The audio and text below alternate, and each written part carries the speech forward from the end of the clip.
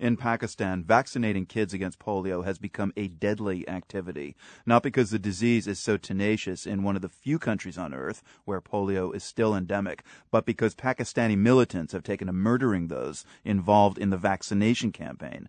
Today, 2 health workers were shot dead, 5 were killed yesterday. Taliban militants have in the past accused polio vaccination workers of being U.S. spies. Now the UN Children's Agency UNICEF has suspended its vaccination campaign in Pakistan. Dr. Julie Hall is global team leader for UNICEF's Polio Eradication program. She's just back from Pakistan and joins us from Geneva. First of all, Dr. Hall, our condolences to you on the deaths of these team members of yours. It's so counterintuitive to think of people who are trying to help prevent a debilitating disease getting killed. Why is this happening?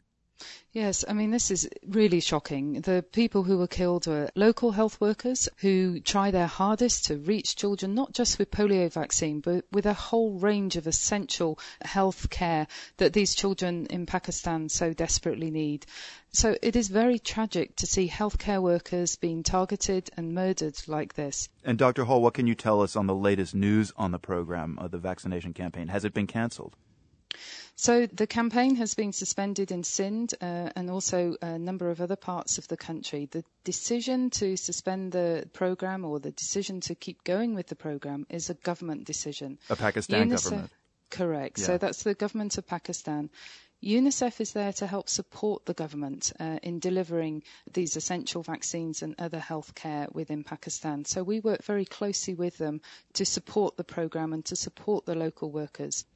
What are the telling numbers in terms of progress on polio vaccination in Pakistan and reduction? I mean, incidents this year and overall success of your program? So only 15 years ago, we were seeing 20,000 children paralysed by polio in Pakistan. Now the cases are dramatically down, less than 200 last year, less than that this year.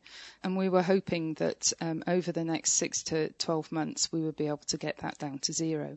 Now the programme is obviously looking at how we can still achieve that and make sure that no children are ever paralysed by polio again.